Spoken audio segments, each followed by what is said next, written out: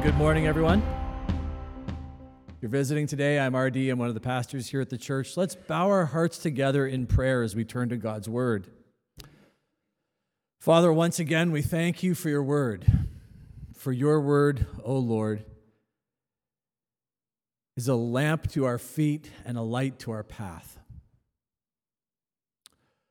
Father, it's our desire that we could say with the psalmist, your word have we hidden in our hearts that we might not sin.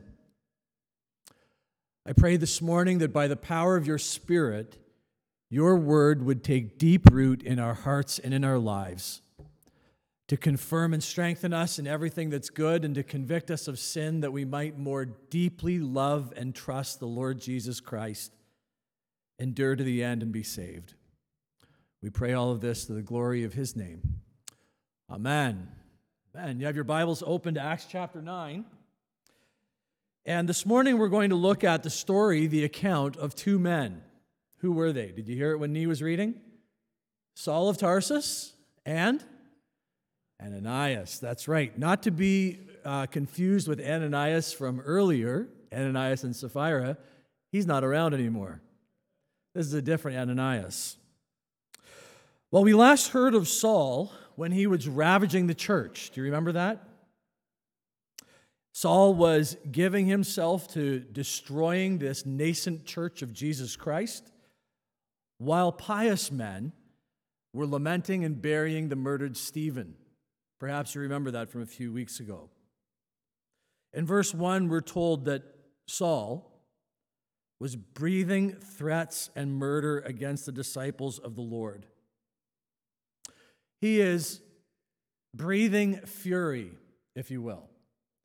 And it's an interesting thing to note that in the original Greek, the word used here for breathing is not the word breathing out, but breathing in. It is not as though Saul is merely just breathing out flames like a dragon. He is building a head of steam by inhaling. He's like huffing and puffing and trying to blow the house down. So great is his fury. This is the same Saul who watched approvingly over the stoning of Stephen. So you get this picture of the rising persecution against the early church that's already happening by Acts chapter 8 and chapter 9. All the while, the good news of Jesus Christ is gaining traction, and it's spreading. We've heard about how the Samaritans received the good news of Jesus with great joy. Do you remember that? And we celebrated with them. And we prayed that we would have hearts like the Samaritans that would warmly receive this good news of Jesus Christ. By last week, we heard of the Ethiopian eunuch, a man who was not on anyone's radar for the saving purposes of Jesus Christ. And yet the gospel gained traction with him. And so we are already seeing this pattern in the early part of Acts where two things happen simultaneously. The church of Jesus Christ comes under persecution and the gospel grows. Far too often, we as Christians live our lives nervous, trying to play the role of the Holy Spirit, as though the ongoing life of the church depends on us, on our ability to lobby political sway, on our ability to choose the right tick box on a ballot. And while those things certainly are important and have their place, ultimately and finally, we see that the church of the Lord Jesus Christ will endure till he returns to receive his bride. Jesus said, not even the gates of hell will ever prevail against it. That'd be a good moment for an amen. All right, verse 2. We're told that Saul has been to visit the high priest, and he's now on his way to Damascus. And he has in hand an arrest warrant, an extradition order, if you will, to bring Christians back to Jerusalem so that they can face the music. Look, we're seeing that the gospel is spreading like wildfire to the point that it's already made its way all the way to Damascus, this ancient city. There are Christians there, and Saul is determined that they need to be brought to justice.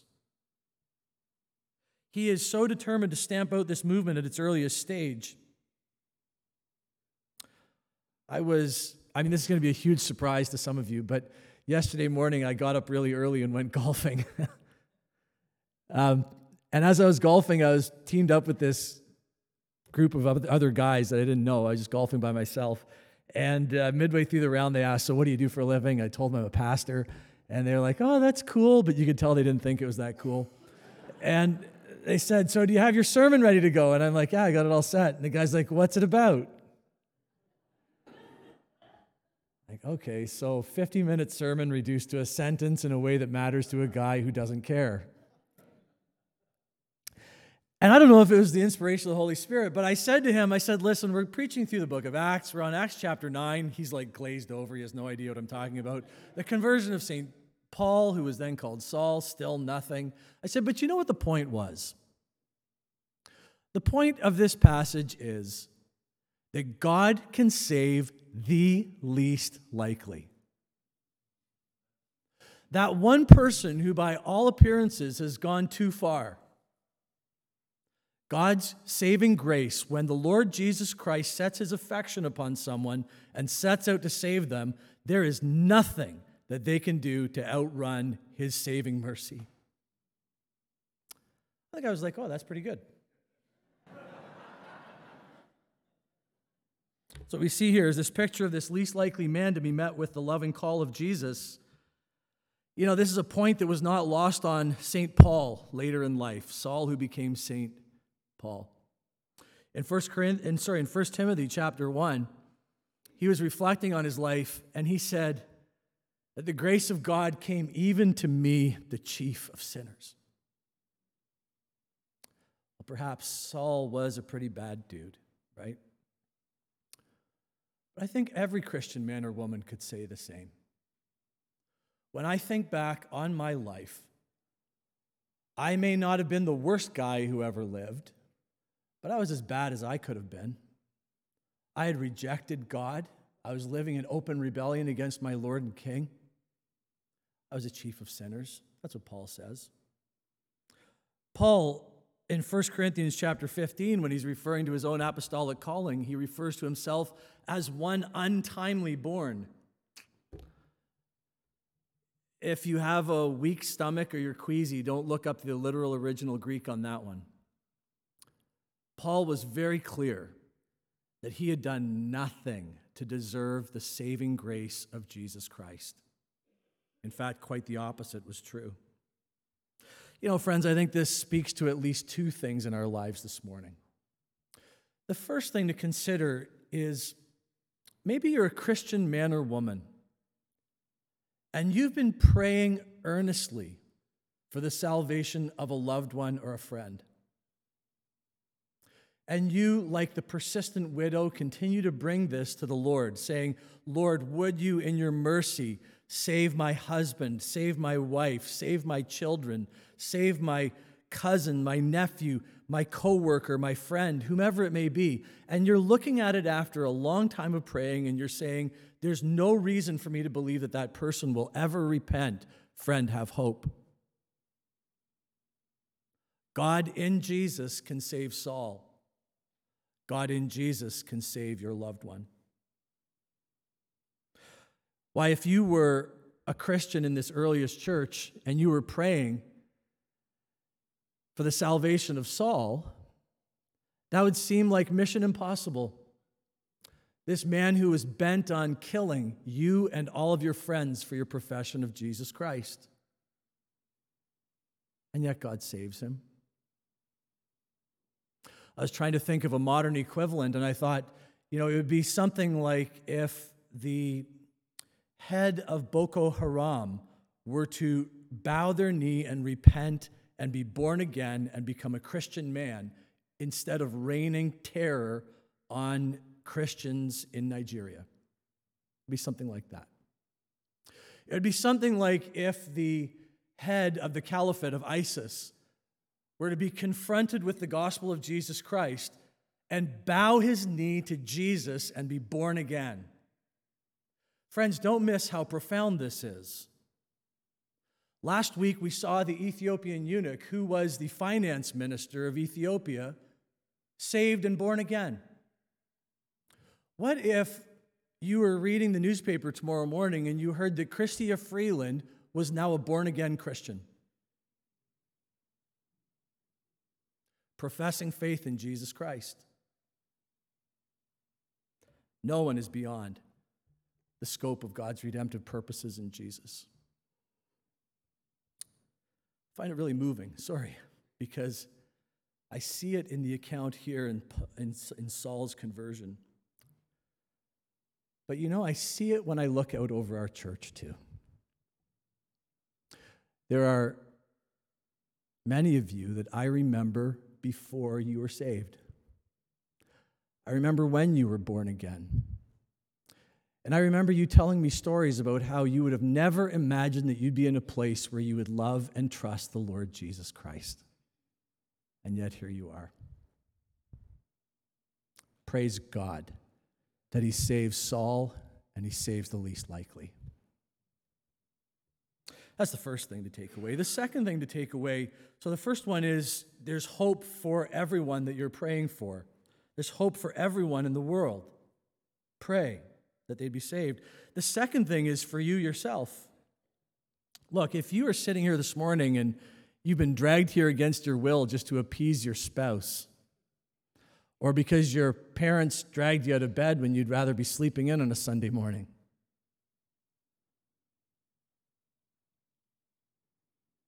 or maybe you are just in general exploring Christianity, but you're struggling with bowing your knee to the Lord Jesus Christ.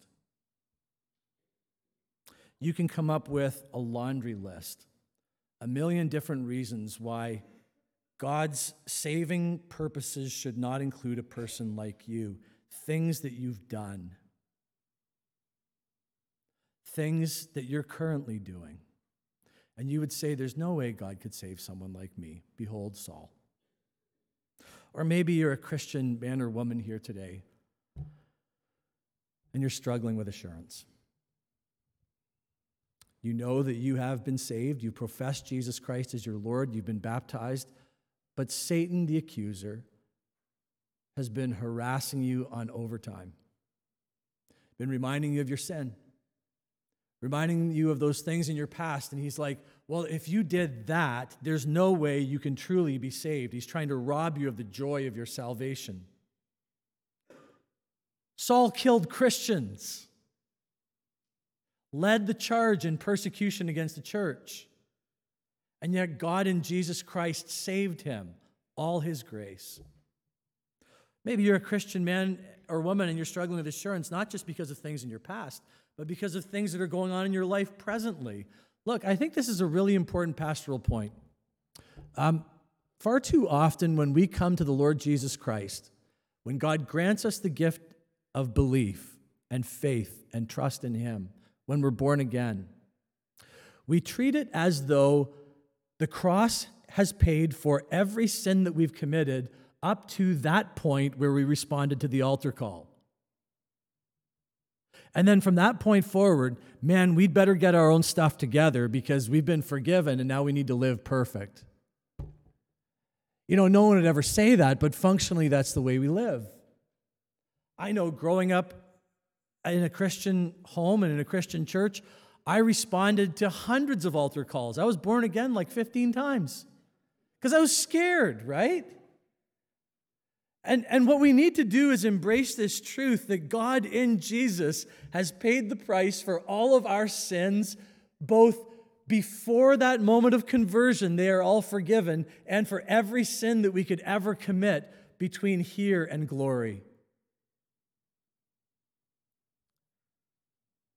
It isn't that God saves you in Jesus and gives you another chance to try to get it right.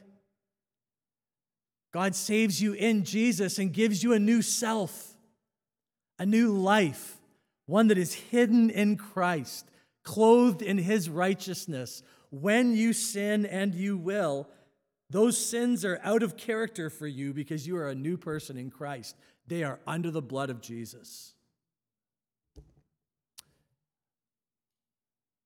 Saul, who was converted here, who later became St. Paul, he also wrote Romans 7. Romans 7, where he said, the very things that I don't want to do, I do. The very things that I do, I don't want to do. Who will rescue me from this body of death, O wretched man that I am? But thanks be to God, who gives us the victory in our Lord Jesus Christ.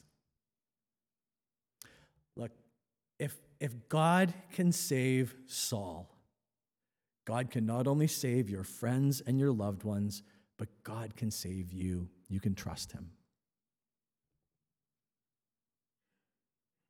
Here we have the conversion of one of the greatest men in history, Saul of Tarsus. Verse 3, now as he went on his way, he approached Damascus. So remember, Saul is on a mission here. He's on a witch hunt to stamp out the Christians. He has the authority of the high priest on the papers in his hands. He was approaching Damascus, and suddenly a light from heaven shone around him. So we're told from other accounts that this is around noon in the heat of the day. The sun is high in the sky, and yet there is such a blinding light brought to bear on Saul that it makes everything just a wash of white light. Blinding. It's Jesus coming to him. The resurrected Jesus appears to Saul on the road to Damascus. And you know, friends, Jesus comes to each and every one of us, not often in blinding light, but sometimes in ways that are equally dramatic. Sometimes in ways that are just quiet, but profound. How did the Lord Jesus Christ come to you? Do you remember that moment? Do you remember the process leading up to it? I remember it well. I was 4 years old. 4 years old. I was in a church service. I heard the gospel presented. I remember being grieved over my many sins at 4 years of age. No, sincerely, I was. And I knew that I needed a Savior. I knew that I needed someone that would save me. And at 4 years of age, the Holy Spirit granted me the faith to believe and to throw myself upon the mercy of Jesus. I remember how Jesus came to me. Shauna Lee told you a brief report on our sports camp. You know, we call it a sports camp, but that's just to get kids through the door. Really, it's a Jesus camp. We asked you to pray that many children would get saved, and as the gospel appeal was put forward for these children on Thursday and Friday, Dan tells me that 34 of the children responded to the gospel by raising a hand, coming forward, and praying. Were all of their conversions real? I don't know. Jesus said some seed falls on good soil, some on other, but I know when I was younger than that, mine was real. Jesus came to them while kicking a soccer ball at a sports camp. Praise God. So Jesus comes to Saul in a blinding light. And we're told in verse 4 that Saul's response is that he literally balls up, falls to the ground, he's overwhelmed, he's undone. Now, for Saul, this falling to his knees is literal. For each and every one of us that responds to the Lord Jesus Christ, we fall to our knees figuratively. We're going to see that as we move forward. Okay, verse 4 goes on. Falling to the ground, he heard a voice saying to him, Saul, Saul, why are you persecuting me? Commentators rightly point out that there are well over a dozen times in Scripture where a name is used twice in addressing a person. That in those moments there is a intimacy and a tenderness communicated. Can you think of other times in Scripture where someone's name is used twice in addressing them? What about in Genesis chapter 22, when Abraham takes Isaac up onto the top of Mount Moriah, And in obedience to the Lord God, he has bound his one and only son. He has laid him on the altar. He has the knife in hand, and he's about to plunge it. And the angel of the Lord appears to him and says, Abraham, Abraham. What about Moses in chapter 3 of Exodus, where Moses is tending to the flocks of Jethro in Midian? And the Lord God, Yahweh, appears to him in a burning bush. And what does he say to Moses? Can you guess? Moses, Moses, take off your shoes because the ground you're standing on is holy. Samuel, under the tutelage of Eli, is trying to get to sleep at night. And the voice of the Lord comes to him and says, Samuel, Samuel. Do you see the pattern that's emerging? David, after the death of his traitorous, treasonous son Absalom, David is brokenhearted. And what does he say? He says, Absalom, Absalom, my son Absalom, would it have been me that would have died instead of you? Do you hear the tenderness in using someone's name twice in address? Jesus tenderly rebukes Martha. You know, Martha and Mary, you know that account? And he says, Martha, Martha, what are you doing? When Jesus weeps over Jerusalem, he says, Jerusalem, Jerusalem, you killed all your prophets. I wish I was a mother hen. I'd like to gather you up like little chicks. From the cross, Jesus cries out and he says, my God, why have you forsaken me? Twice. Conversely, in the Sermon on the Mount, right at the end, Jesus cautions and he warns and he says, not everyone who calls me Lord, Lord. What's he saying? He's saying that there will be some who come to me on the last day and they're trying to feign an intimacy that they never had with me. He said they're going to come to me saying, Lord, Lord, this intimate address. But I'm going to say to them, get away from me, I never knew you. You see, the repetition of the name twice is the picture of loving intimacy. And so the Lord Jesus Christ, resurrected, glorified, ascended into heaven, appears to Saul and says to him in Hebrew, Saul, Saul. Look, you're reading along in this account, and it should be absolutely staggering that the Lord Jesus Christ has any love for Saul at all.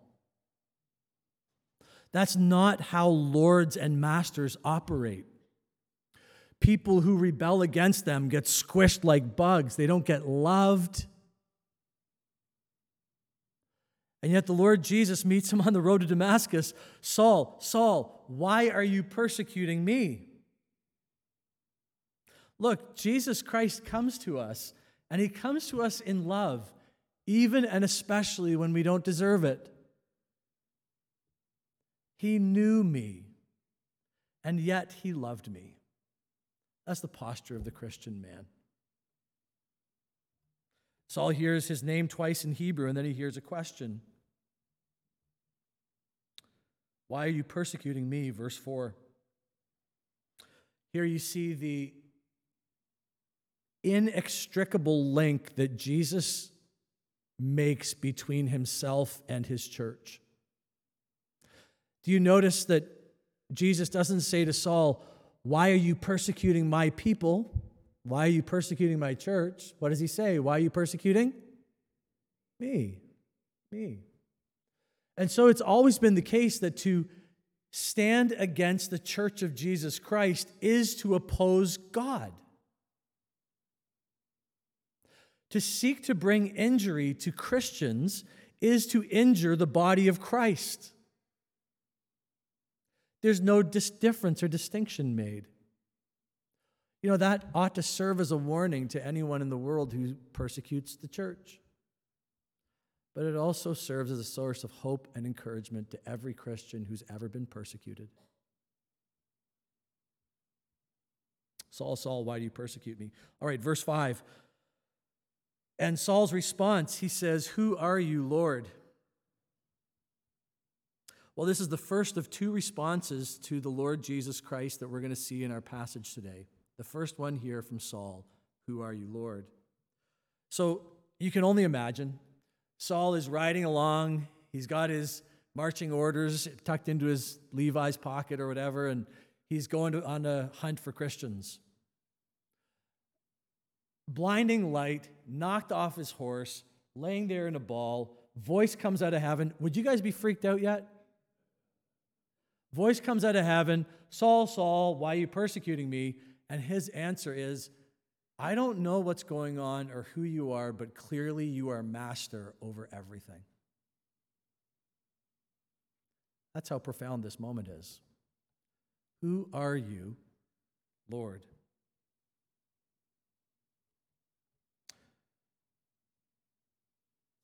Jesus is Lord. This is the consistent profession of Christians throughout the book of Acts and throughout time. And Saul, in this moment, recognizes it. He says, I don't know who you are, but I know that you're Lord. Lord over my actions, Lord over my thoughts, Lord over my finances, Lord over my practices, Lord over everything. Jesus answers and says, I am Jesus whom you're persecuting. And so in this moment, Saul is confronted with this truth. Saul has to, in a moment, take this all in. He thought he had been doing the Lord's will by killing and persecuting Christians. He thought he'd been doing the right thing. But now, in the presence of Jesus Christ, he realizes that he was wrong. Everything he believed in, everything he invested in was actually resisting the Lord of heaven and earth. You know, all around us we see people who are set against Jesus. They are rebelling. They are like sheep without a shepherd. They're going their own way. And because we are polite Canadians, we look at them and we think, gosh, maybe they're just misguided. Maybe they are merely misled. But bless their hearts, right? No. Saul is blinded and brought to his knees. He is balled up on the ground like you would be from a gut punch. Because he's come to the realization that he wasn't simply misguided. He was opposing the Lord Jesus Christ, the Lord and the master of everything. Paul has to deal with this. Saul has to deal with this. He has to realize that everything up to this point has been the height of folly. You see, we've been tracking through this account in Acts, and we've seen that Jesus has been raised from the grave. He has ascended into heaven. He is seated at the right hand of power. We see that all authority in heaven and earth has been given to him. And this crushing truth comes to bear on Saul. Like a 2-year-old child shaking its fist at WWE legend Andre the Giant, he's been resisting the most powerful Lord God of the universe. So the Lord instructs him, because that's what lords do. Look at verse 6. Lords hold all prerogatives. They get to tell you what to do. And so in verse 6, he says to him, rise, enter the city, and you will be told what you are to do. And so Saul's like, okay, you do what the Lord says. I want to pause for a moment on this. Saul, who in a couple of chapters will be named St. Paul, is going to go on later on upon years of reflection from this moment. And he's going to write Romans chapter 8. Paul's going to say, all things work together for good. What does he mean? He's going to have years of reflection from this conversion moment, and he's going to say, man, nothing in my life was wasted in the great economy of God. He's going to look at it and he's going to say, the all things included even my vile actions against the church. How does that work? Well, see, for Saul, for St. Paul, God was able to take the vileness of his persecution and murder of Christians and use it for good. Because through it, Paul was stripped of any sense of deserving to be saved. He was stripped of any sense that God was pretty lucky to have a guy like him.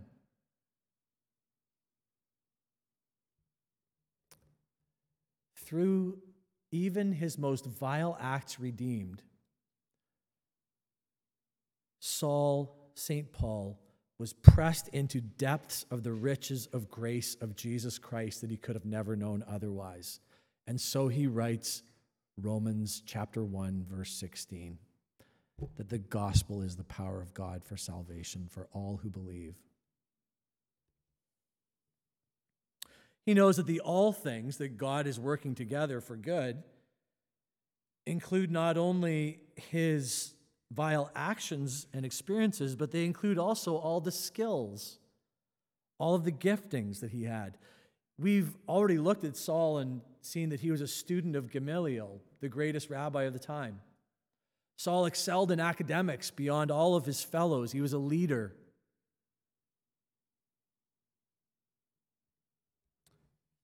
God was able to take all of those things, his disposition, his temperament, and use them for his good.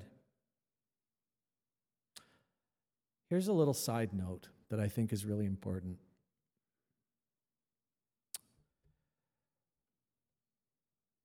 By every measure known to man, Saul of Tarsus had it all together. He was a great man. He was respected. He had a good reputation. He was admired. He was young. He had his stuff together. He was on a trajectory of his career that would take him fast track to CEO. Like, he was the man. Jordan Peterson would have said he was awesome. This guy makes his bed every day, right? He's awesome. By every measure, Saul of Tarsus had it all put together, and yet he needed to be saved. Don't miss that.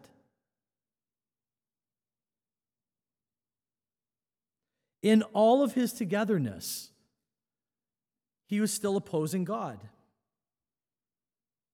And this is a caution to each and every one of us. No matter how put together, no matter how capable you are or you may think you are, you still need to be saved and converted by Jesus. Okay, verse 7. So there were men who were traveling with Saul, and they stood around speechless. They heard the voice, but they didn't see anyone. So in the account, they were confronted with the exact same experience as Saul, but they left unchanged. Have you ever wondered why some people, when presented the gospel, they bow their knee to Jesus, they're born again, they become new creations in Christ, and yet other people, when presented with the exact same facts, they leave unchanged? Well, biblically, it's because we're told that God gives us eyes to see and ears to hear. So if you're praying for a loved one that you want to see saved, pray that God would grant them the eyes to see. Pray that earnestly. If you're hovering around Christian faith and you're saying, I'd really like to believe, but I just don't know if I can take the leap, stop trying to believe and pray. Ask that God would grant you the faith and the eyes to see. God always answers prayers like that. Verse 8, so Saul is helped on his way to Damascus. Verse 9, he's blind. He has no food or drink for 3 days. Paul is given 3 days to contemplate what all of this meant. His whole world has been flipped upside down. The deck of his life has been shuffled to the point that everything that he used to hate, he now loves. This man who was committed to destroying and killing the church of Jesus Christ will now go on missionary journeys at great peril and give his entire life to shaping and feeding the sheep of Jesus Christ, not only in his lifetime, but throughout time. Isn't that remarkable? This is how deep and profound his change was.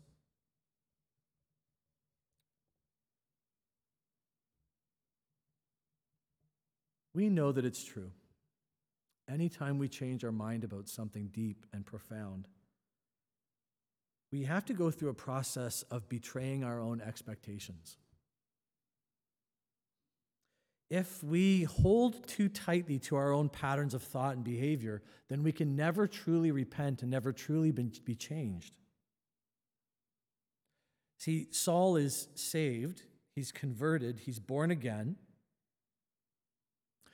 But then he will spend the rest of his life working out and writing about what it means to have a Lord, to have a Savior.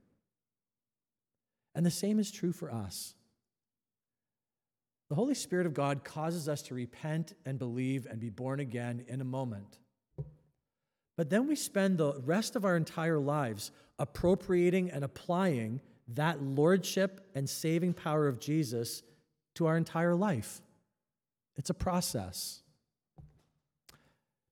Christian theologian types call it salvation and sanctification, both works of the Spirit. You are saved, you are justified before God as a work of the Spirit in a moment. You are caused to be born again when you trust in Jesus Christ. And then you spend the rest of your life applying that truth by the power of the Spirit. So, for Saul, what does it mean to have a Lord? What does it mean to have a Savior? Well, we're not told explicitly, but it's clear from what he does. He pulls those orders from the high priest out of his back pocket and he rips them up. He no longer serves the high priest. He serves Jesus Christ as his master. He heeds and obeys his direction. Friends, if you are newly saved or newly born again, what allegiances do you need to swap? What do you have to change? Well, that's the process of sanctification. All right, so that's Saul of Tarsus. Let's look at verse 10, and we're going to move more quickly through this one, okay, I promise. We're introduced to another guy named Ananias, and he's also given a vision from the Lord. Look at verse 10. Now there was a disciple at Damascus named Ananias. The Lord said to him in a vision, Ananias. And he responds to the Lord, and what does he say? Say it out loud. Here I am, Lord. What a beautiful answer. Friends, this is the foundational definition of a Christian man or woman. The Lord Jesus Christ comes to you, and your response is, yes, Lord, here I am. Ready to do the Master's will. Verses 11 to 12. The Lord says to him, rise up and go to the street called Straight, and to the house of Judas look for a man of Tarsus named Saul. For behold, he is praying. Verse 12. And he has seen in a vision, a man named Ananias come in and lay his hands on him so that he might regain his sight. That's what the Lord told him to do, right? Verse 13 and 14. Ananias is like, Lord, are you sure about that? Like Saul, like that guy, the guy that's been notoriously going around killing Christians? That's the guy you want me to go to? You got to imagine the fear and the dread that was upon Ananias in this moment, and rightly so. But behold the courage and the trust that emerges. Verse 15, the Lord says, yep, go. He says, he's a chosen vessel of mine. And so Ananias does it.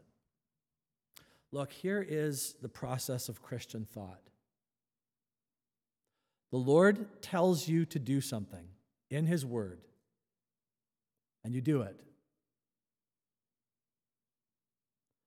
Far too often, Christian men and women hamstring themselves with intellectual gymnastics, trying to rationalize, trying to reason, trying to weigh options, pros and con lists as long as my arm. Do what the Master tells you. Sometimes it will seem counterintuitive. But as Christians, we are not pragmatists, we're convictional. We believe that God is good, His will is good, His word is good, and it's best for human flourishing. So we obey it. Look, you see it throughout Scripture. God often calls His people to do the opposite of what they think they should do. Do you remember the account of God paring down the armies of Israel before a battle so that He would be glorified? Who goes to battle and pares down their army? But the Lord demanded obedience, and He honored it. I mean, there's so many other examples, but consider the cross itself. What a counterintuitive way to show your glory and your power.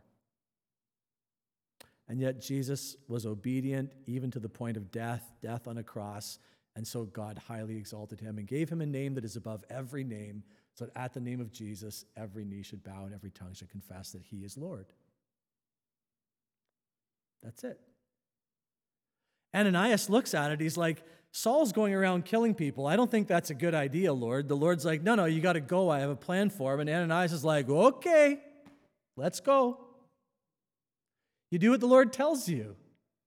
You're trying to figure out a pathway forward in your life, and you got your pros and cons list out. You're trying to figure it out. Stop doing that. Just say, what does the Lord want me to do? Seek first His kingdom and His righteousness, and then all these other things will be added unto you. Do what the Lord tells you to do. He'll bless it. That's why Christians do countercultural things like love their enemies and pray for them. Give 10% and more of their income to the Lord's work. That's why they bear the social scorn and stigma of the cross, because we obey the Master and we trust that His will and His word are good. Verse 16. The Lord gives Ananias a sneak peek into the importance that St. Paul, the Apostle Paul, is going to play. He says that he will be a vessel used to carry the name of Jesus to the Gentiles. And verse 16, it's a tough one, isn't it? The Lord tells Ananias that Saul, is going to suffer much. It's a reminder to us that the Lord's call on us isn't always easy. And we often shortchange Christians when we tell them things like, when you follow the Lord Jesus Christ, it is just going to make your life awesome. You're just going to be tiptoeing through the tulips with Tiny Tim. Everything's going to be wonderful, never have any hardship. No, that's not the way it works. It's not the way it works. Look, if you are looking at your life and you're faced with hardship, there are at least two possibilities. Maybe things are hard because you're not obeying the Lord and you need to repent. That's one thing. Or maybe your life is difficult precisely because you are doing the thing that God has called you to do. Saul is converted, becomes the Apostle Paul, lives a life where he seeks to follow God's direction, and it winds him up shipwrecked multiple times, whipped, stoned, beaten, and left for dead. But with an overwhelming sense of purpose. A purpose in a life that justifies his existence. That's what you get. Paul's going to suffer many things for the sake of Christ and his calling. Verse 17. So Ananias departs, enters the house, lays hands on Saul, and greets him as a brother. Verse 18, the scales fall from Paul's eyes. He received his sight at once and he was baptized.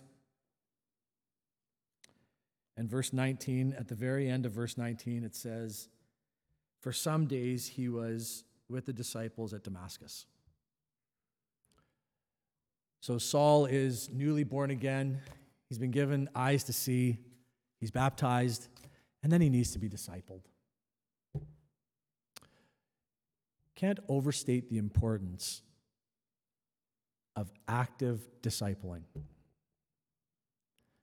It takes the form of small groups. It takes the form of personal relationships. It takes the form of personal discipline, reading your Bible, praying every day. It's in those moments of discipling that you will do exactly what we said earlier, where you will take those truths of the saving grace of Jesus, the lordship of Jesus Christ, and you will apply them and you'll appropriate them to your life. You'll grow in godliness. Saul had to be discipled by the guys, and so do you. I know I need to close. There's a barbecue waiting for us. But I'd be remiss if I let this moment pass. Perhaps you're still thinking about the very first point that we made from this passage. You have a million reasons why God can't save someone like you. Maybe you're a Christian and you still hold on to all of those reasons. The enemy uses them to bludgeon you and beat you up and rob you of your joy and assurance. We're going to pray right now that God would grant you the faith to trust in Jesus and cause you to be born again. Let's bow our hearts. Father, we thank you that in this conversion of Saul, we see that saving work belongs to you and to you alone. Father, if you can set your affection upon Saul in Jesus, then there is no one in this room that is beyond the scope of your redemptive purposes in Jesus. Would you even now grant each and every one of us eyes to see, tender hearts and consciences. Cause us to believe, to know that we are sinners, and to trust in Jesus. Lord, I pray that you would cause people here this morning to be born again. If that's you this morning, you can just pray a simple prayer. Romans 10 says, if you confess with your mouth that Jesus Christ is Lord and believe in your heart that God raised him from the dead, you will be saved. Just pray a simple prayer like, Jesus, I do believe that you're Lord. I bow my knee to you now. I believe that God raised you from the dead and that you are my Savior. Friend, if there's anything in you that is inclining you to pray that, that's the Holy Spirit of God at work in you, causing you to believe and be born again. You're a Christian man or woman and you're struggling with assurance. I pray now that the Word of God, by His Spirit, would silence the voice of the accuser who's seeking to steal, kill, and destroy. That you be granted such deep conviction and trust in Jesus that it would be unshakable. Your hope would be built on nothing less than Jesus' blood and righteousness. Lord, we pray all these things in Jesus' name. Amen.